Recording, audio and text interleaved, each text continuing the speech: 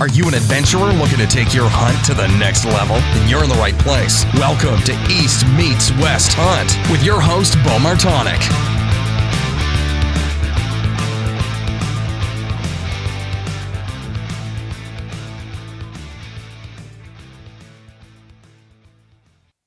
Okay, we are live.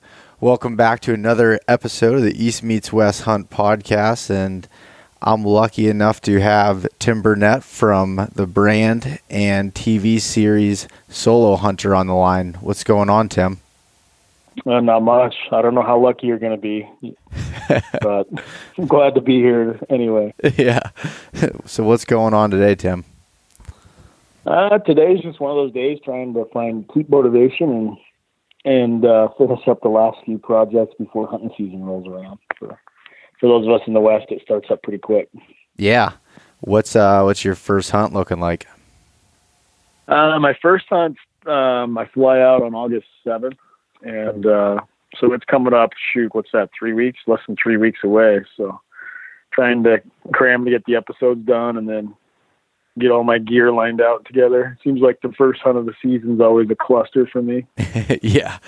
Yeah, that's always getting ready for that first hunt, and you figure out what you don't have and what you forgot, or where you can't figure out where things are at. But yeah, usually I just leave everything in my backpack, but I shipped my backpack somewhere to, I don't know, anyway, I don't have all my stuff in my pack, so it's kind of it'll be good. Like, I like that last minute stuff because I know that I've got everything, but it's still kind of, you're frantic because I probably end up buying stuff that I already have. I just can't find it. You know, it's like my dad's tools. He's probably got 16 of each crescent wrench, but it's because he couldn't find it. He just went and bought another one, you know? Yeah. No, I understand. Yeah. August 7th there, that's coming up, like you said, extremely quick. I've never hunted in the month of August at all, so I don't have any experience with that extremely hot weather like that, I'm sure. Where are you at? Are you in Pennsylvania, New York, somewhere on the East Coast, you said? Yeah, I'm in Pennsylvania. So I'm from north central Pennsylvania, and kind of through the Appalachian region there. And yeah, we don't our whitetail season doesn't open up to usually like the last weekend in September, early October there. But other than that, goose season opens up September 1st, but that's about it. So besides when, if we head out west, and whether that's Colorado or whatever, sometimes the season's open, the third week in August there, but that's about the earliest that I've seen so far. But it's sorry, go ahead. No, I was just going to say hunting season is definitely coming upon us quick. I can't believe how fast it's coming. Yeah. Well, that's why God invented golf and fishing, so you could have stuff to do all year round. Yeah. I'm not much of a golfer. I can't hit the club real well. But anyways, Tim, so do you want to get in, before we get into this a little bit here, do you want to give a brief description of yourself and what Solo Hunter is all about? Yeah, so Solo Hunter's been around for a while. I guess the concept of it's as far as the TV show goes, it's myself and Remy Warren. We've been working together since 2010. And, every once in a while we'll feature somebody from the Solo Nation, whether it's a fan or, just somebody else that's self-filmed a hunt and feature that on the episode. But for the most part, it's Remy and I, and then my brother a little bit. But it's the concept kind of came about is just self-sufficiency, self-reliance. It wasn't necessarily focusing on just being alone all the time, but more just when you don't have others to go with you, or just kind of the fact that a person is strong enough to do some things on his own. And that's really kind of where it took off and exploded. And so I think just being able to like what you're doing, being able to make a plan and execute it and make it happen, whether it's a hunt or a podcast or anything else, that's really just kind of brings me a lot of satisfaction. So Solo Hunter is on the Outdoor Channel, has been since 2012. I was on the Sportsman Channel for a couple of years before that. Also, pretty strong web presence with YouTube and our website, and now just recently on Amazon Prime Video. So if you want to see anything solo hunter, just Google it and you'll find it. Yeah, the Amazon Prime's a nice touch.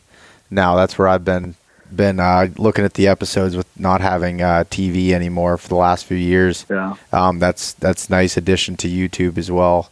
But yes, so the idea that you had there with solo hunter and everything, that's the biggest reason why I wanted to reach out to you and talk to you was that's the audience that I have and the brand has within the podcast seems to be the most questions that I get are surrounded by, I don't have anybody to go with, or, no one wants to commit and have the same goals as me. And that's a tough thing to realize, but it's still definitely possible to do these type of hunts. Yeah, I think that's one of the lucky byproducts that I fell into with just the name Solo Hunter and being able to brand it and everything. It's amazing how many conversations I have with partners and with people. It's like with Under Armour, we were meeting with them at the last ATA show, and they said it's overwhelming the amount of questions and things they get that are wrapped around solo or doing things alone or on their own. And so I think it's just kind of a lot of people are that way. You drive down the freeway on a commute. How many people are in the carpool lane? Not very many. Yeah. A lot of people cruising in their cars by themselves, and you just think to yourself, you're like, man, are they like me and just leave the radio off? Do they listen to podcasts or listen to the radio? And you just realize that society and people in general have to have the ability to entertain themselves or to live within their own mind, because we do spend a lot of time on our own, alone. Yeah. And that's, right now I'm sitting in a hotel in Southern Virginia for work. I'm down here all week, by myself, and all the time I spend a lot of time in the truck driving and going to different places by myself. So it's definitely a concept that can be applied to all aspects of your life there. Yeah, it really is. I mean, hunting's a small part of the equation. I still spend a lot of my time, whether it's traveling or working or hobbying, alone, and I think that's the nature of a lot of people. Mm-hmm. So why did you decide to, pick up a camera and film it? How did that idea come to be? I'd been filming hunts since I was young. I mean, when my dad was a school teacher, and for part of I don't know what the heck they call it, but the art department or whatever, the school provided video cameras, and they're these gigantic Beta video cameras and recorded onto I don't know what, the big VHS tapes or something. So he brought those home, and I must have been 6th or 7th grade.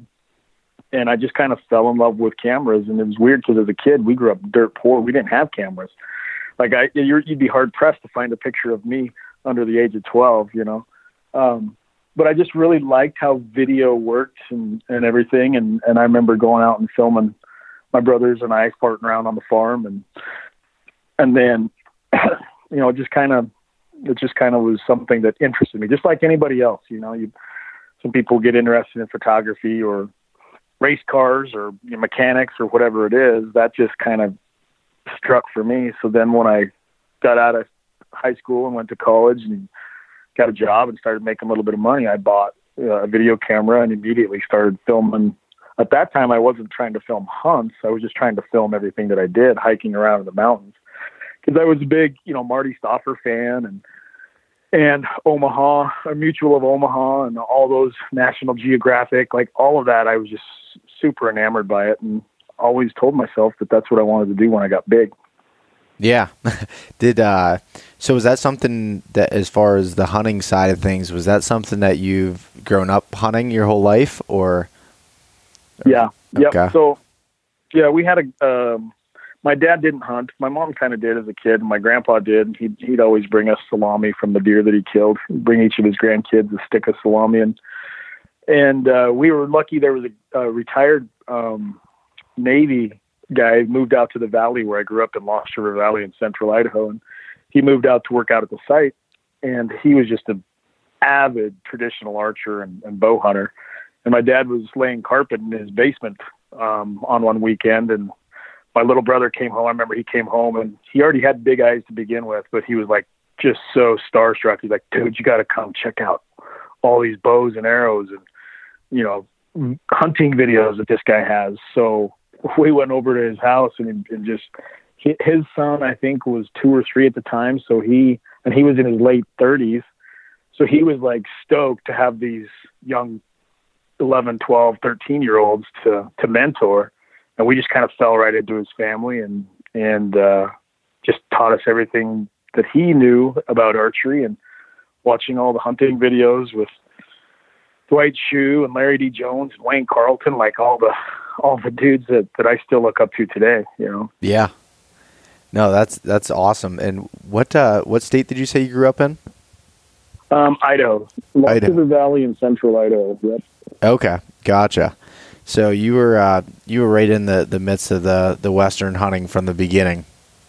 Yep. What's interesting in that area, I mean, it's amazing elk hunting now, but I think in talking with some of my good friends' dad, he remembers when they first, I think they transplanted elk into that valley in 1976 or something like that. So, you know, it's really amazing. By the time the early and mid 90s hit, elk hunting was amazing. So in just such a short amount of time. But yeah, it's out in the middle of nowhere. There's not a lot of city encroachment it's just outside the range that somebody's going to drive for a weekend hunt. So if someone's going to go out there and hunt, they're serious about it. Yeah. And I had a little bit similar story. I mean, as far as where I grew up at was kind of the middle of nowhere in Pennsylvania. And I don't know how much time you've ever spent in Pennsylvania, but for the most part, people think of, you know, Pittsburgh, Harrisburg, Philadelphia. But the north central area, actually what they call the Pennsylvania Wilds, has 2.1 million acres of public land, and it's mostly dense forest and through the Appalachian region there. So I grew up right in the center of that. Yeah, I spent a little bit of time up there in southern New York and northern Pennsylvania, in Binghamton, and then down into Sayre, Pennsylvania. Like, I spent some time out there. It's a beautiful country. Yeah. Yeah, it's definitely a beautiful area. So we got, you know, into whitetail hunting, bear hunting, turkey hunting, everything from a young age, as well. And definitely once I moved out of there for a little while, and I worked down around the Pittsburgh area now, it took that's when I really realized how lucky I was to grow up in an area like that you had so much, just public land to be able to hunt, and just the ability to be able to go anywhere. I mean, it seemed like anywhere you walked out your door, you were able to hunt, and it's right. You know, not that case where I work at most of the time, and it made me appreciate it that much more. So when I first, you know, experienced the West, it reminded me of that, with having so much, you know, federally owned and state owned public lands. Yeah.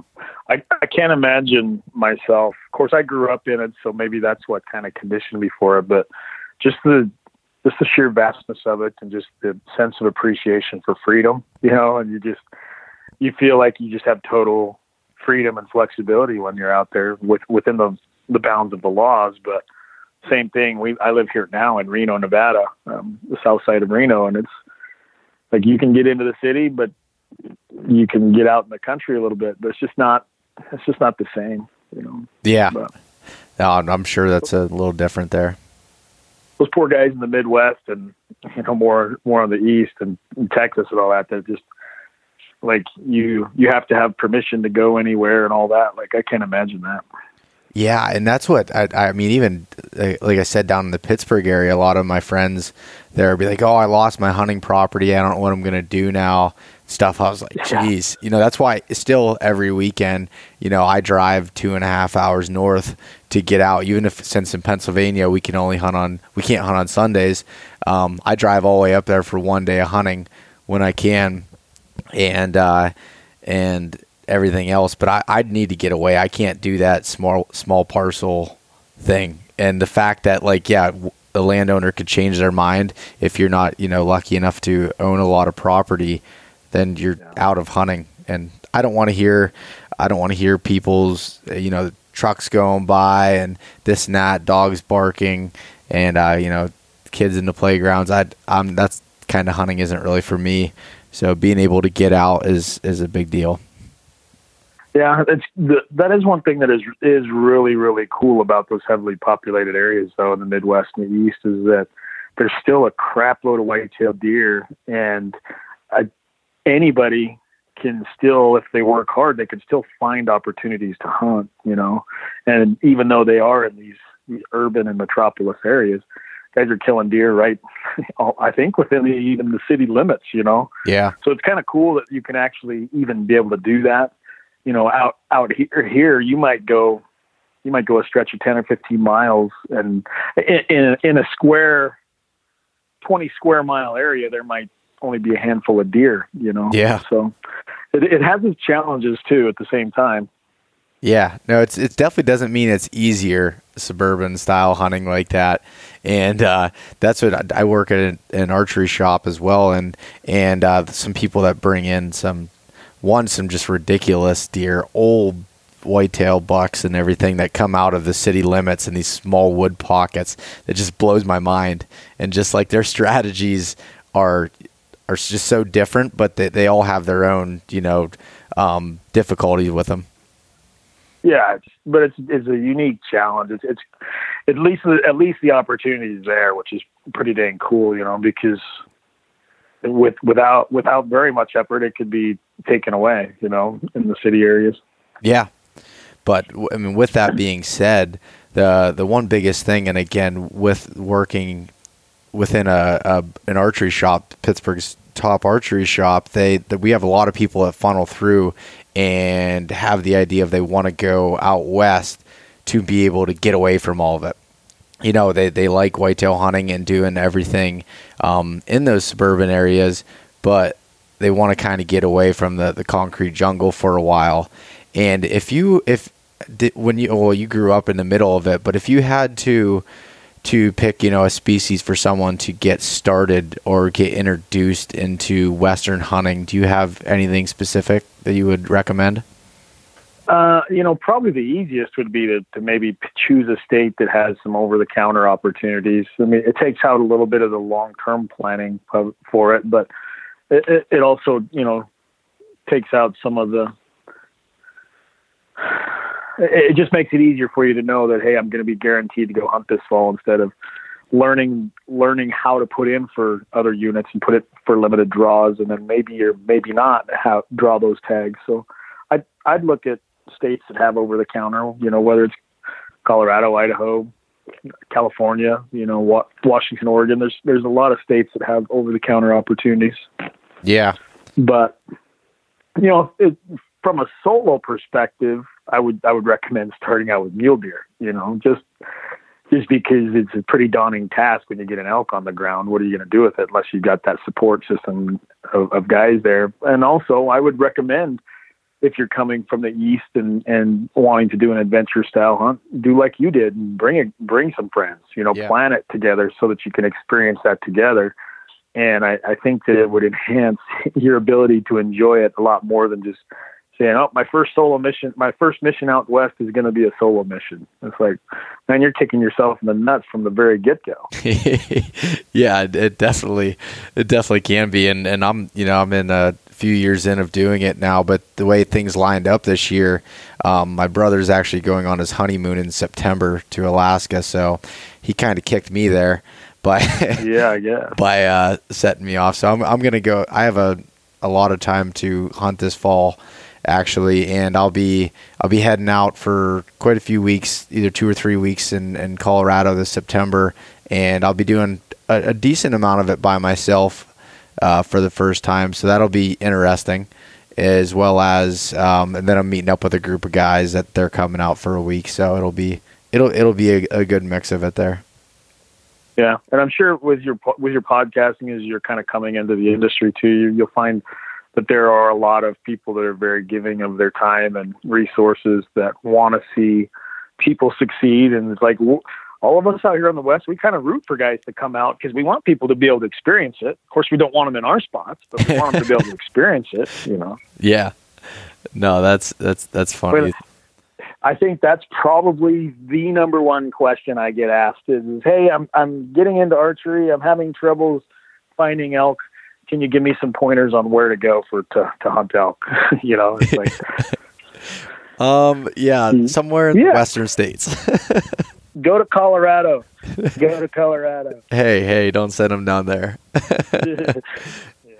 Yeah, that's no, Colorado was the one I chose from the beginning just because it seemed to have so much opportunity and it was, a closer drive than some of them. But with that being said, it's also closer to everybody else from the east and just as easy to buy a tag. I mean, you can go to Walmart and buy a tag right then and there as long as you have your hunter safety card and your ID with you.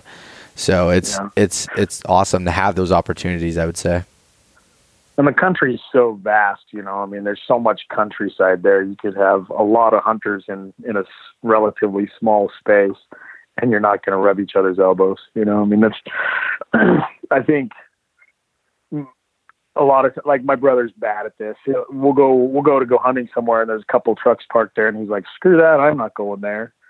And I'm thinking to myself, I'm like, those guys are probably half a mile up the trail. They're probably on these ridges that we can see from right here. Let's just park here and go in just a little bit deeper, Mm-hmm. Yeah, that was the biggest thing, when you can't, really scout an area, coming from the east. I showed up to the trailhead not knowing what to expect and saw there was 15 vehicles there. And I was just heartbroken from the beginning. And what I ended up realizing was that 95% of them were hikers because they were Subarus I saw from the beginning. And the other 5% of hunters just ran the ridge trails. And that as soon as you jumped in one of the steep canyons there, we never ran into anybody else for 7 days. And it was nice. You can definitely, get away from it. But yeah, I've been doing it for a long time, and it seems like most of the places where I hunt and where I have consistent success are areas that I've hunted for years on end, so it's, I can't imagine, well, I can, but it's a lot more difficult to do like what you did and come into a situation where all you've ever done is looked at it on your onX map or something, and you've marked a few waypoints and then you get out there and reality sets in. You're like, damn that Google Earth, these mountains are a lot steeper than they look on the map, So yeah, that was the biggest thing when I had I had the onX up and I was drawing, putting waypoints of places I want to check out, and then you get out there and you're like, shit, that is way way bigger than I could have ever imagined, Oh, it's daunting sometimes. I mean, I'll even get to a mountain range and I think, golly, those mountains look bigger than they did last year, Yeah, it's amazing. I think your perception gets thrown off when you're in the same town for a lot of time. You see the same mountains all the time, and then you get out and stretch your legs and see some real mountains. Like, takes you a few days to get acclimated to it. Yeah, I changed the name of the Appalachian Mountains to the Appalachian Hills. When I came back from what I would call mountain whitetail hunting. When I went out west, I was like, yeah, I'm gonna change that. And when Brian, Call, and Jordan came out to Total Archery Challenge, not this past year, but the year before, and Brian hosted one of the gritty hikes, and we were walking. He's like, oh, he was kind of making fun of us about the hills, just joking around. And I was like, it's not. I can kind of see where you're coming from now, because being in Colorado or Idaho, Montana, any of them places, it's a lot different. Right. Yeah. They're amazing. I think that's another major thing that draws me to them is the mountains they're just amazing. Yeah, it's hard to take a bad picture in the mountains, that's for sure. Yeah. So, with that being said, you were talking about you were saying picking mule deer just because of being able to pack them out a little bit easier. Say you were to have to, or you were going to go elk hunting by yourself. What is it like packing out an elk solo? I mean, I watched your episode on Amazon Prime the other night of you packing that one out here in season 8, and that looked very, very, very difficult. You could see it in your face. Yeah, that was not a happy time. No, that was one of those times where I was, where I was like, I made a bad decision. I should have called somebody, but like my pride gets to me, because I'm the solo hunter. I'm supposed to do stuff by myself. So, but that was one of the more difficult pack outs that I've done. Yeah. Yeah. And that's, I can't imagine, walking up on something that big and then being like, I got to get this whole thing in my pack and get it out. It's no different than packing out a deer. You just got to make more trips. I mean, you can make each trip as easy as you want. You can make it so you're only carrying a 40-pound pack. You just better be prepared to do 5 or 6 or 7 trips. Yeah. And I think that's the approach that I look at it is I know, like, I rarely, if ever, use a day pack. I always use a pack that has a frame that I know I can put 100 pounds on it and get myself out. So I hunt that way, and my mindset, whether it's a deer, elk, or anything else, is I get that animal down. I've got to take, all the precious parts of the meat, break it all apart, get everything nice and cool, and haul out a heavy load that first trip. And then on an elk, you go back in and you grab hind quarter, front quarter, hind quarter, front quarter, and you go back and grab the cape and whatever, neck meat, whatever else is left. Yeah. So, okay. So normally really, about 3 trips. If you're in there and you don't kill an elk, you still got to hike out anyway. So I don't count that. Like I kill the elk, I load my pack and I walk out, but I was going to have to walk out anyway. Then you go back in and do the real work. And I've packed a big bull elk out in 2 additional trips. It would have been 3 trips before, but like that gets pretty rugged when you're a few miles in and have to do any elevation at all. Yeah, that's when a couple of the places that I was hunting in last year, and I went out with my dad and my brother and uncle and a few other guys, and we were all split up the one day, and I was by myself, and I had 2 awesome opportunities at some bulls, and never ended up releasing an arrow. But I was thinking to myself, I'm like, if I get this thing down where I'm at right now, it's just full blowdowns and everything in the dark timber, and it's straight up out of there. I said that was gonna be a trip. Oh. That was going to be a trip, that's for sure. Oh, deadfall would make it exponentially more difficult. I remember, my little brother Boyd and I, he's one you see on the show quite often. Like we got up in this Lost River range and at 10,000 feet, he had shot a nice 4-point buck up in there the week before. He's like, there's 2 more big 4x4s up there. We got to go. So we get up there and he glasses these deer 400 yards off. He's like, that's them, shoot it. So I shot it, of course. And we get up there and it's a 2-point. Well, we had to pack that thing down, but then we were stupid and we went down into the bottom because he's like, we don't want to go around this other way through this other canyon. It's a pain in the butt. It sucks. Let's go out the bottom. And it was just blowdowns and deadfall. And that was the most difficult thing, is to travel a couple of miles just going over and under and over and under. So I can't imagine doing that with an elk multiple times. All the places that I ran into elk in this area I'm in is just deadfall after deadfall.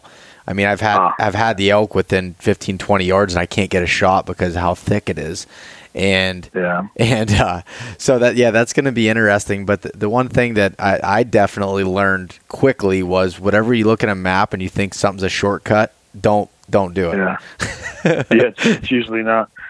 And you don't want to let the terrain or the distance stop you from killing an animal. Mm-hmm. But you better be mentally and physically prepared for the pack out, because it's going to suck. Yeah.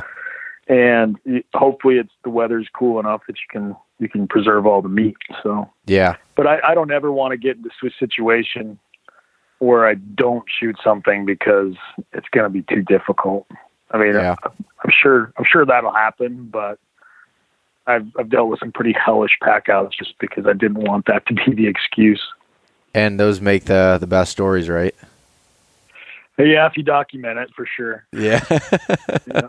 What was that one that you had on the video there? You say your worst pack out, or do you have any other stories of some hellish type, pack outs? No, I'd say, that pack out was relatively easy. It was just a long distance. I mean, I'm 7 miles from my truck, and the road, there was a 2-track road up there, which, you know, I know now you can drive on, but like, it was just a long ways. There was nothing really difficult about it, just the distance of it. No, I would say probably the worst pack out was that little measly 2-point deer with my brother. Okay. It just was, of course we're kids too, so maybe that was part of what embellished the story too. But yeah. Well, that's awesome. And like you said, you know, I'm definitely going to take that advice as far as, you know, a piece at a time, as whatever you're capable of, because no matter what, you know, I'm going to get it out of there.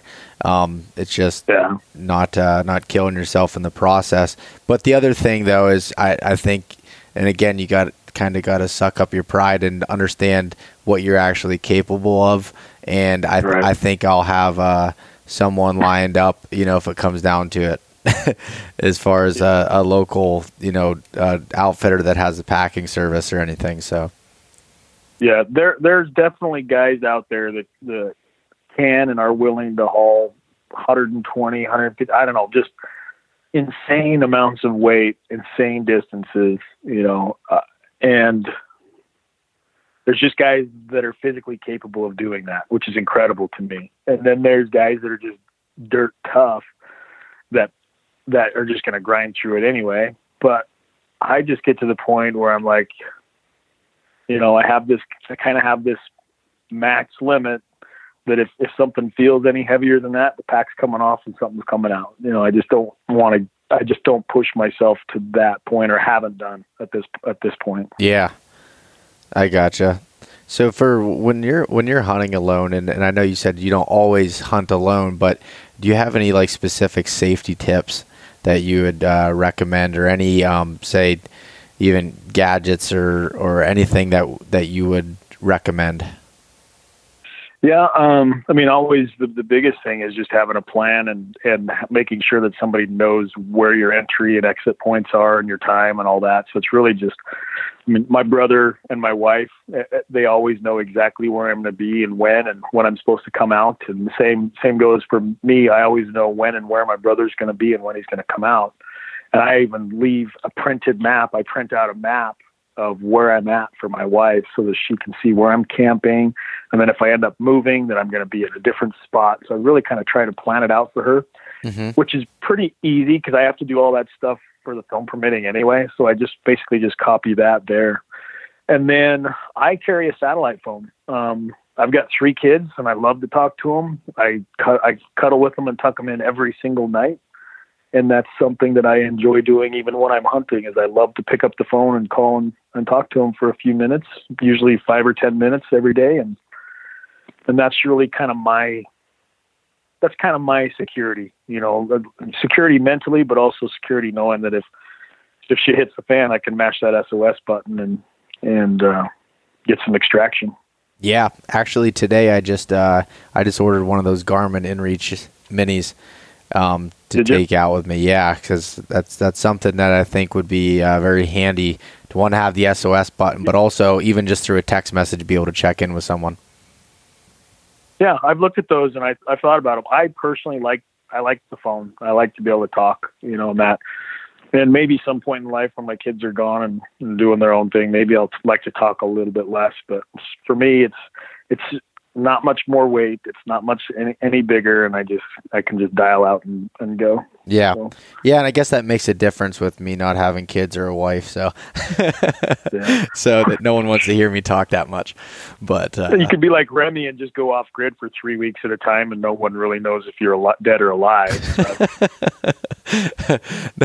That's funny. I remember even till today, whenever, you know, I'm back at my parents' house, my dad always, every time he goes hunting, he leaves a topo map and where his tree stand may be at, and the route he plans on going in. And if he's not out by this time, you know, he leaves it for my mom, and so that she can, you know, give it to one of my uncles or something to help go find him if something ever goes wrong. So definitely that planning phase seems to be important. Yeah.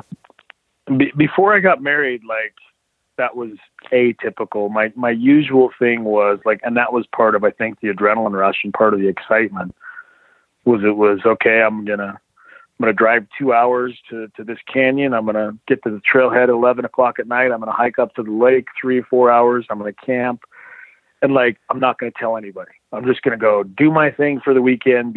Show back up to work on Monday. And like that was so liberating to be able to just feel like you're 100% on your own, Yeah. Which is asinine. I mean, it's totally ridiculous, but at the same time, like it's kind of a test of yourself and kind of putting yourself in the position that, I got 2 people to rely on. I got myself and God, and nature, and whatever else. Like there's nobody else that knows I'm here until they find my truck at the trailhead, Yeah. And I love doing that, man. I love doing that, but I don't think that it's that wise. Yeah. And yeah, I'm sure your wife wouldn't appreciate that now either. Oh, geez. She's got to know if I go to the grocery store or the DMV now. That's funny. But so the satellite phone is big and the planning phase. Anything else that you would say is a kind of a security blanket or just something that could potentially be life-saving?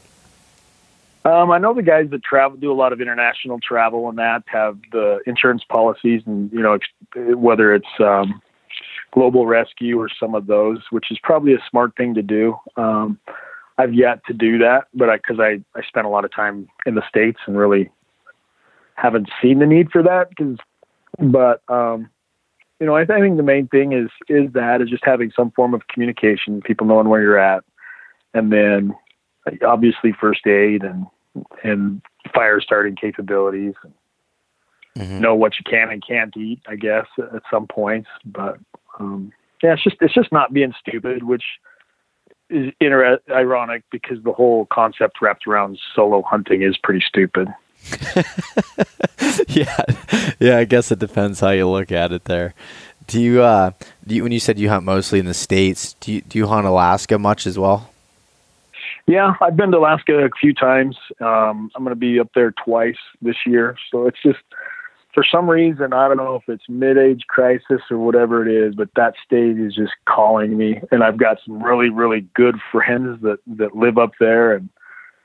And I've just kind of made it a point to reconnect with them and go spend some time in Alaska. Because it's Alaska. There's stuff down here in the lower 48 that can compare, but it's still not the same thing. And there's the animals that you can hunt up there that you can't hunt elsewhere, Yeah, and I just experienced Alaska for the first time a few weeks ago.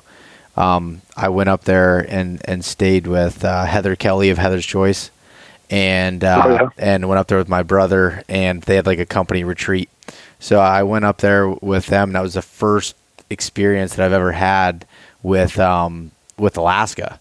And we put a tent up in their yard, and with Heather and her boyfriend Brad, we threw the tent out in the yard and stayed there. And then we went out into the Chugach State Park and did some camping out there and rafting and everything. And that place was just unbelievable. And just the experience. I am going to hunt there in 2019. I have it planned. Whether that's black bear or if I can make the moose hunt that I want happen, then I'll do that. But yeah, even just the fact that I didn't realize how it's a lot easier than I thought to be able to hunt Alaska. Yeah. I mean, there's a lot of over-the-counter opportunities. I mean, logistics is the main thing. Yeah. But yeah, I mean, I'm sure none of the residents want people up there hunting and all that. But the reality of it is it's an adventure that a lot of people want to have. And as the economy's rolling and as people get into certain, financial abilities or demographic groups, like there's going to be people wanting to spend time in Alaska, Yeah, no, definitely. It almost seemed like a different world up there.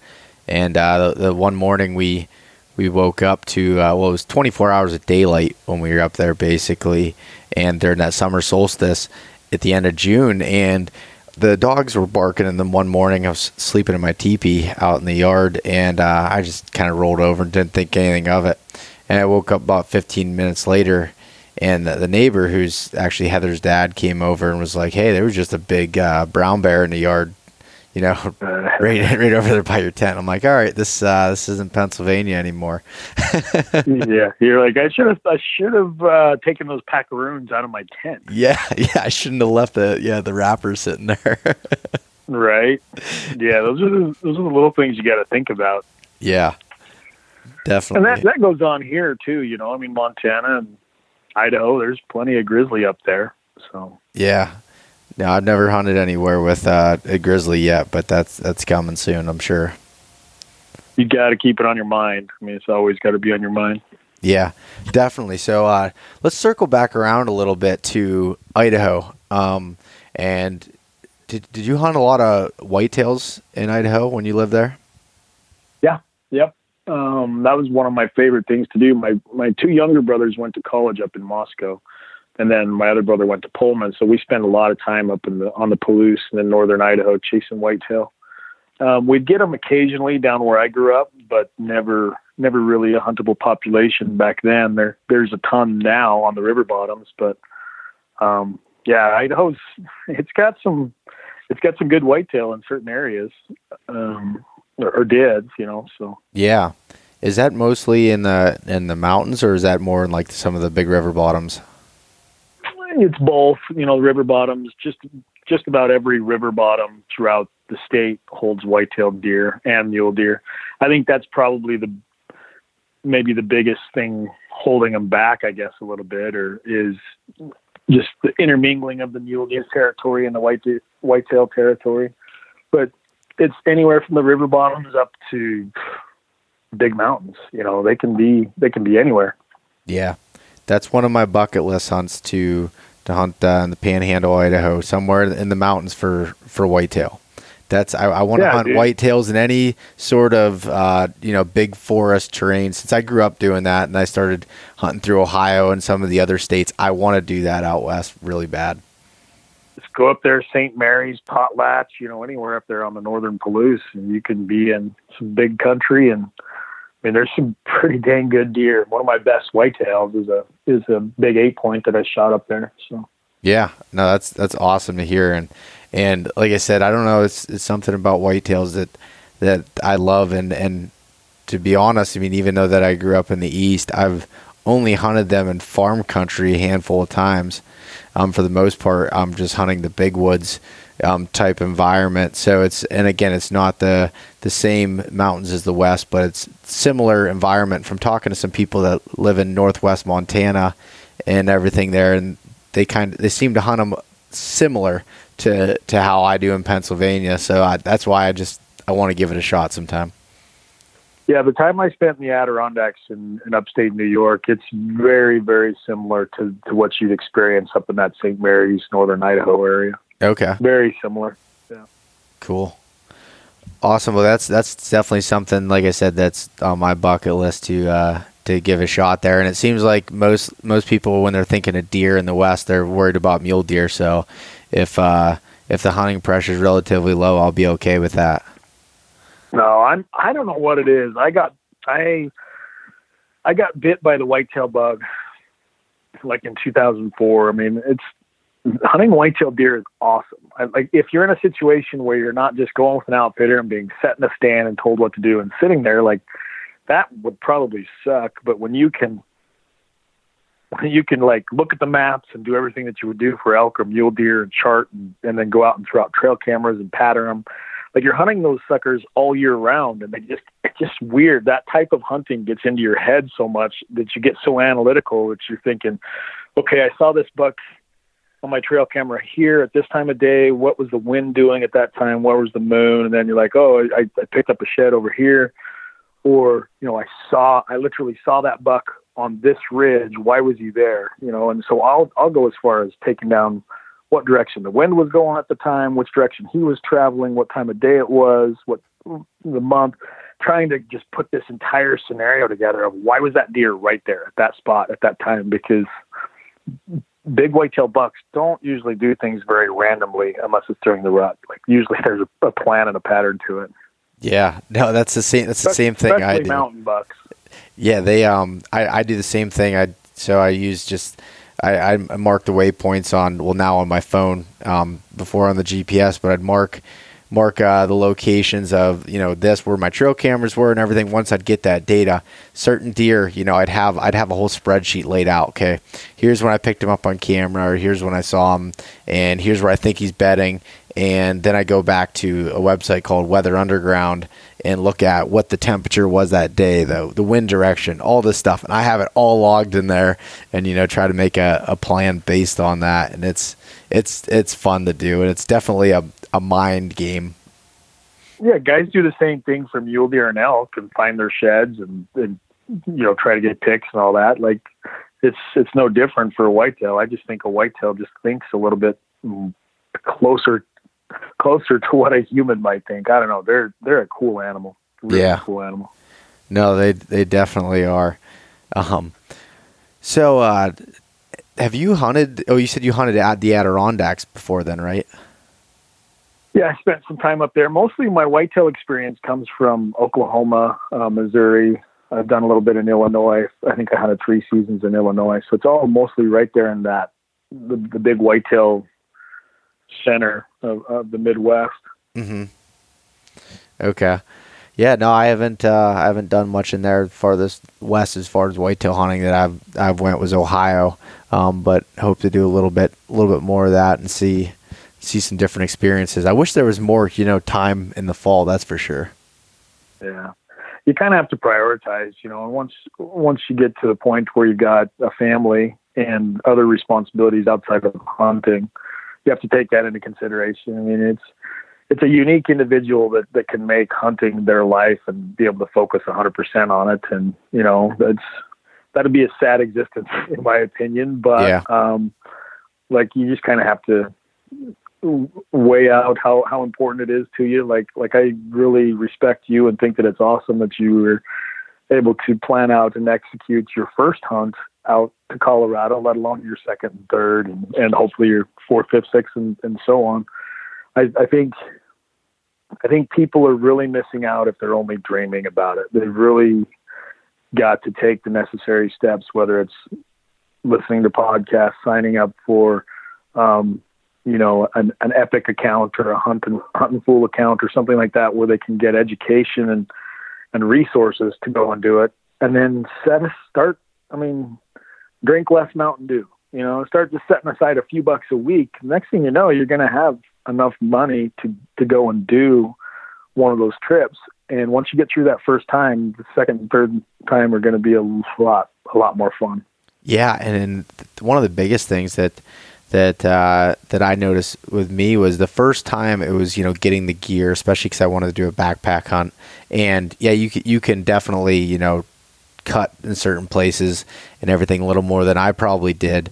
But once you have that, it comes down to time, gas, and tags. Yeah. And it's not as expensive as everyone thinks. And you can put that money aside no matter what your, income range is. It may take a couple years, but you can figure that out.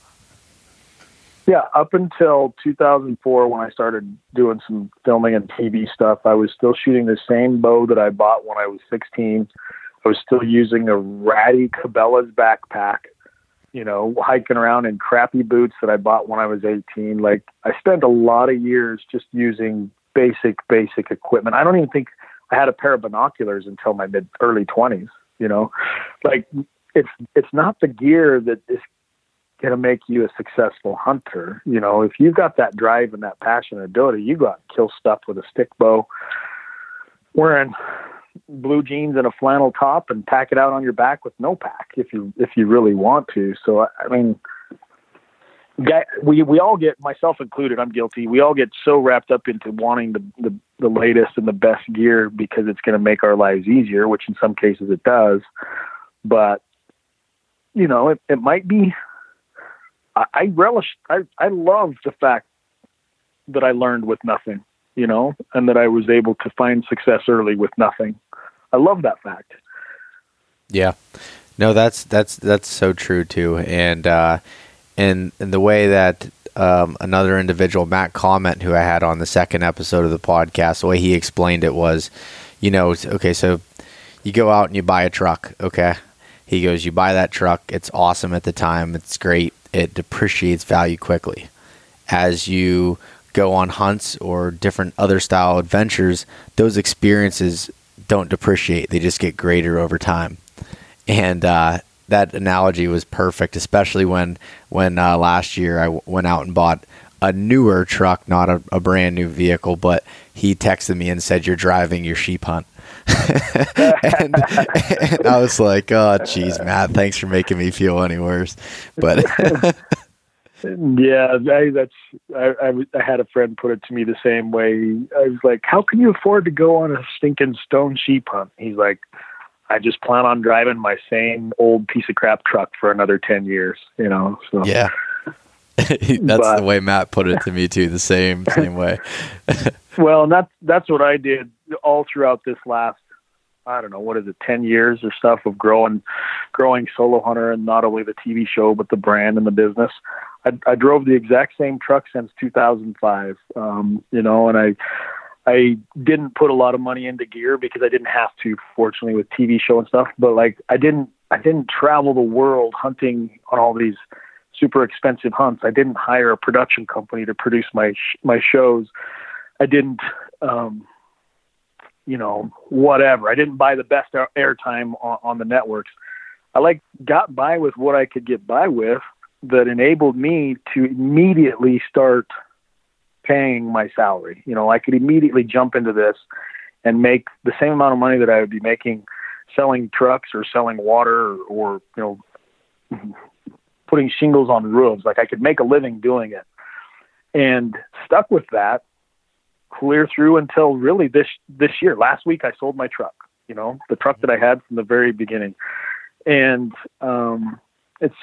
it was just a sacrifices that I feel like I made in order to get me to a position where I'm at now, which I feel is fairly comfortable, But I think a lot of times we get so wrapped into wanting to have that new truck. We want to go travel the world while we're young and all that, and accrue all this debt, and maybe not take advantage of, hey, I'm on TV. Maybe I should start a brand instead of focusing on just peddling other brands. Why shouldn't I start my own so I've got some equity and I've got something for the future for when I get fat and ugly and the TV stuff kind of falls away? At least I can still sell Bino systems or rifle covers or whatever, Yeah. So I kind of, I took that approach, and it's worked for me.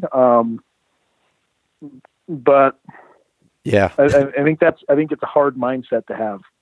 No, that's funny, and so I definitely have been following along with your stuff for quite a while now, and admire the way that you've built the brand, and kind of tried to take a little bit of a similar approach to when I'm trying to build East Meets West in it, and so as of right now, it's a podcast, an online journal, and an apparel company, and the reason why that I wanted to start the apparel company is I'm a hat and shirt junkie. I like seeing that kind of stuff, and I wanted to design my own. So I learned how to do some graphic designing myself, and built the logo and did everything, and just started making that kind of stuff. And in the midst of it too, I wanted to help out. I'm a big proponent of backcountry hunters and anglers, so I donate a percentage of the proceeds to BHA.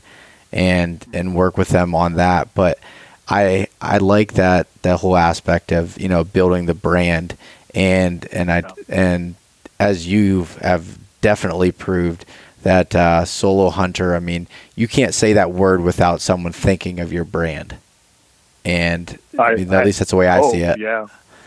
Yeah. Within the hunting space, people are like, "Oh, you're famous." I'm like, in really, really, really small circles, maybe. But that's the hope. I think I was 6 or 7 years into it before I even made my first hats and shirts. Because to me, apparel was the last thing that I wanted to screw around with, because that's what everybody was doing. Now it's a big part of my business, but at the time, that's not what I wanted to start off with. But Yeah. Actually, I'm using using one of the companies that is doing your hats, Authentic Leather Company. I'm using them to build some of my hats. I love the way that yours had turned out, and I saw that you had said that they did some stuff for you, so I reached out to them. And they did a good job. Have some hats coming in this week actually from them. Cool. Can't wait. I think I've seen some posts that you made on Instagram. It's funny. Before you contacted me, I kept seeing this guy with a mustache on a school bus or something pop up on my Instagram feed. I'm like, who's this clown, man? He's popping up everywhere. What's the deal?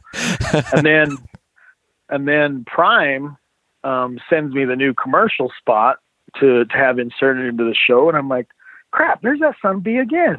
Like, he's taking my job. Wait, did I make one of the commercial spots? Weren't you in the Prime commercial spot? Yeah, Prime. I remember recording it, but I didn't know if it was what they were doing with it. Dude, it goes to broadcast tomorrow in Solo Hunter, so you're in it. Yeah, it's there.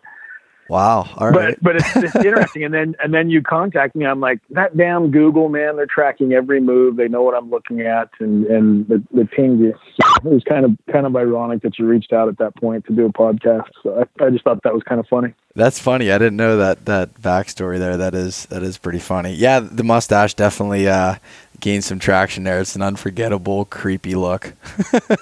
Yeah, but you got to keep it now. I know. Get rid of it now. I did it as a joke. Cody That's a problem. Imagine Cody Rich with a goatee and no mustache now. It's just not going to happen. I know. Yeah, I know. It's killing me. I wish I wouldn't have started it because I coined it the rut stash, and I just used to grow it during the rut of when I would hunt, and it turned into something more than that. Yeah. Try being the guy that's made being a fat chubby kid as part of your brand. Now I can never get myself fit. I have to stay fat and chubby the entire rest of my career. I mean, I think I can make that work, Don't have to watch what you eat, but no, that's funny. But yeah, man, is there anything else that you think that you could add as far as any key takeaways for someone looking to venture out west for the first time? No, I think the main thing is everybody has it within them to be able to make it happen. And there's somebody out there that has that information, is willing to share it. You're obviously one that is kind of taken a point to create a platform and a sounding board to help people do that. And there are others out there that can do the same thing. And then there are resources that aren't very expensive that you can subscribe to, whether it's Go Hunt or Epic Hunts or whatever else, Eastman's, members research section. Like, there's resources out there that you can find the information out. And then social media is probably the single greatest tool that we have in modern day to establish relationships and gain information and make something like that happen. So you don't really have an excuse to not do it. If it's really something that you want to do, find somebody else that really, really wants to do it, and then go do it together. Don't do it solo. Your first one. Duo hunter. Okay. Well, yeah, go Dolo. Go Dolo. Dolo. Okay, that works for me. So, Tim, the one question that I ask everyone at the end of the podcast is, how do you define adventure? Adventure is anything that pulls you out of your comfort zone and that'll pull you out of your day-to-day element, that you can walk away from and say, damn, that was awesome. Like, that's what an adventure is. And sometimes it doesn't even have to be a hunting adventure. It might be flying to Seattle, picking up a new truck and driving 11 hours back to Reno. Like, that's a freaking adventure. I love it. It could be anything. It could be jumping in your truck and driving to the base of a mountain and climbing a peak that you've been staring at for 12 years and never hiking it. And then one day you go and hike it and you come off that and you say, damn, that was awesome. That's an adventure. So it's anything that'll take you out of the norm, get you out of the day-to-day rut that you're in. And it can be at any size or at any level. That's to me what an adventure is. I love it. No, that's perfect. I really appreciate it, Tim. You coming on here and being able to talk to everyone about this, concept of going west and again, my brand East Meets West, it says, okay, yeah, an Eastern guy trying to go west, but that's just, kind of the idea. So that could mean, it may be in your backyard, say this year, you're having a baby or something's, big that's way more important than hunting is happening in your life. And maybe it's a 2-hour drive to, like North Central Pennsylvania, where I grew up, and doing a hunt for a long weekend or something. It's just the idea of finding what your own adventure is and getting out of your comfort zone and making it happen. So again, thank you very much for coming on and talking with me. No, thank you for creating your platform and speaking for the right voice. We're speaking the same language, and we're just going to reach, a couple of different audiences. And so I appreciate you doing what you're going to do, and wish you all the success in it. I think it's definitely needed. Definitely needed. Thank you. So before we go, where can everyone find Solo Hunter at in about 100 different places?